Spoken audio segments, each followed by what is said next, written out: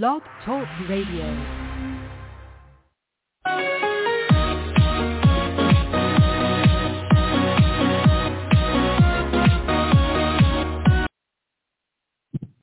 Hello again, everybody. Welcome to another Rough Riders Radio podcast. I'm the host, the Rough Rider. Today is our 521st podcast to date, entitled Trump, Cut Him Off at the Knees. Let's begin. Well, there's three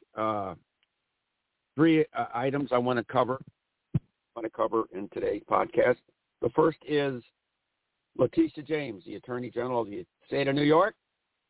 She now is bearing down on the Trump organization in a civil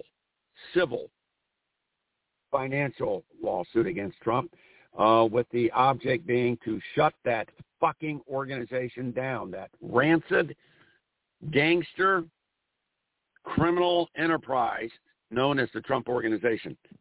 And basically, she's going after the Trump family's real estate appraisal company of choice, the largest such entity in the world, Cushman and Wakefield, who have now been assessed a $10,000 per day fine for failure to turn over the documents requested by the Attorney General of the state of New York, Letitia James, documents that would show that the Trump organization was using various properties they owned around the country, specifically the LA golf course, upstate Seven Springs in upstate New York, 250 acres, and 40 Wall Street, building on 40 Wall Street, office tower.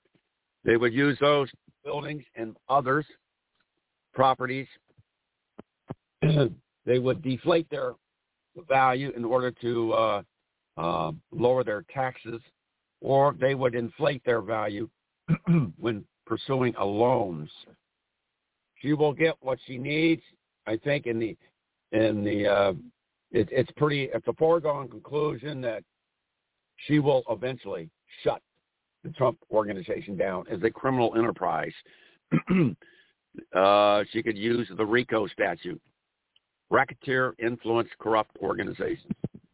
And New York State has its own RICO law, and it would apply quite nicely to affect the shutdown and termination and destruction of the Trump organization, which is only made up of a handful of family members anyway. The Donald Sr., Donald Jr., Ivanka, Eric, Andrew Weisselberg, the former disgraced and soon-to-be indicted. His trial is sometime this month. Weisselberg, the former chief financial officer. And there's probably 8 to 10 others that constitute the entire Trump organization at the Trump Tower in New York City. The item number two we want to go to is occurring down in Atlanta, Georgia, in Fulton County. The district attorney in Fulton County, Atlanta, Fani Willis, has convened a special grand jury, not just a grand jury, a special grand jury. Unlike a regular grand jury, hears only one case.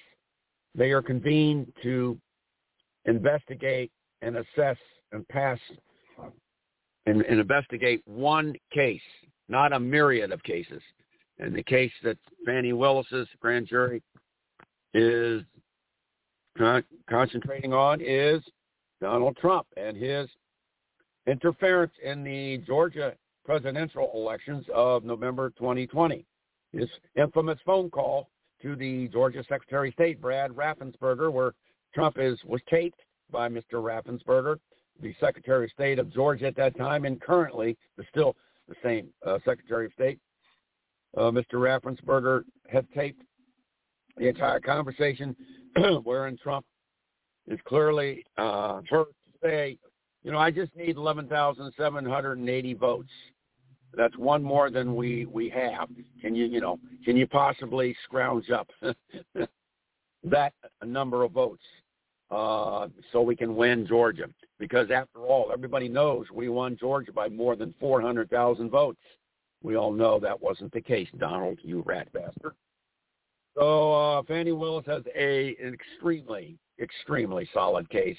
She's also subpoenaed a sitting U.S. Senator, Lindsey Graham, who also made several phone calls to the Georgia Secretary of State, Brad Raffensperger, trying for him to change the votes, to change the outcome, and also Rudy Giuliani, who did his part to also affect a change on behalf of Trump, leaning on the Secretary of State, Brad Raffensperger. So those two have been indicted or subpoenaed by District Attorney Fani Willis. And then the third item that we want to touch upon in today's podcast would be concerning the Department of Justice, United States Department of Justice, and their confiscation of the cell phones of John Eastman, the infamous author of Trump's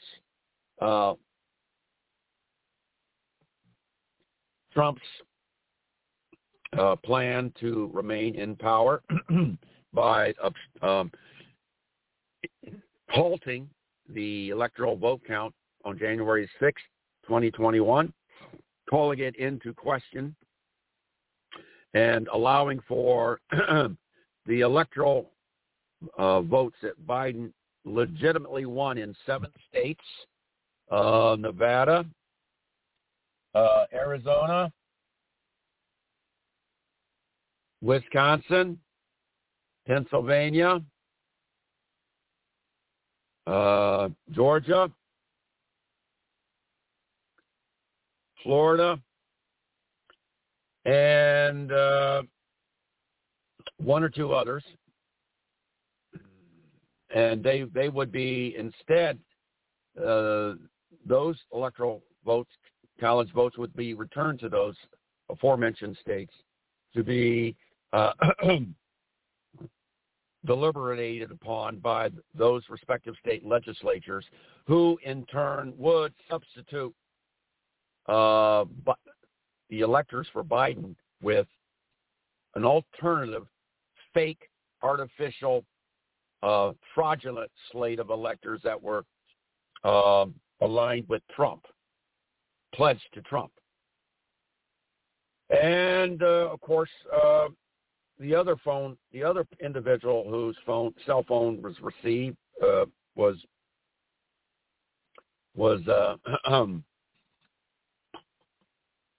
taken from was Jeffrey Clark. And Jeffrey Clark, there was video cam of him being last week. Department of Justice agents went to his house in the wee hours of the morning, 5:30 to 6 a.m. in Arlington, Virginia, and he answered the door in a dress shirt and his underwear. And they asked him to stand outside, where they spent 3.5 hours searching his home for various electronic devices. Jeffrey Clark was at that time a mid-level employee at the Justice Department. He was in the environmental protection department section of the Justice Department. And at Trump, at one time, it was on January the 2nd, he had Clark in the Oval Office with him, and he was all set and ready to make Jeffrey Clark, a mid-level Justice Department employee. He was all ready to make him the new interim Attorney General in place of the then acting interim Attorney General, Jeffrey Rosen.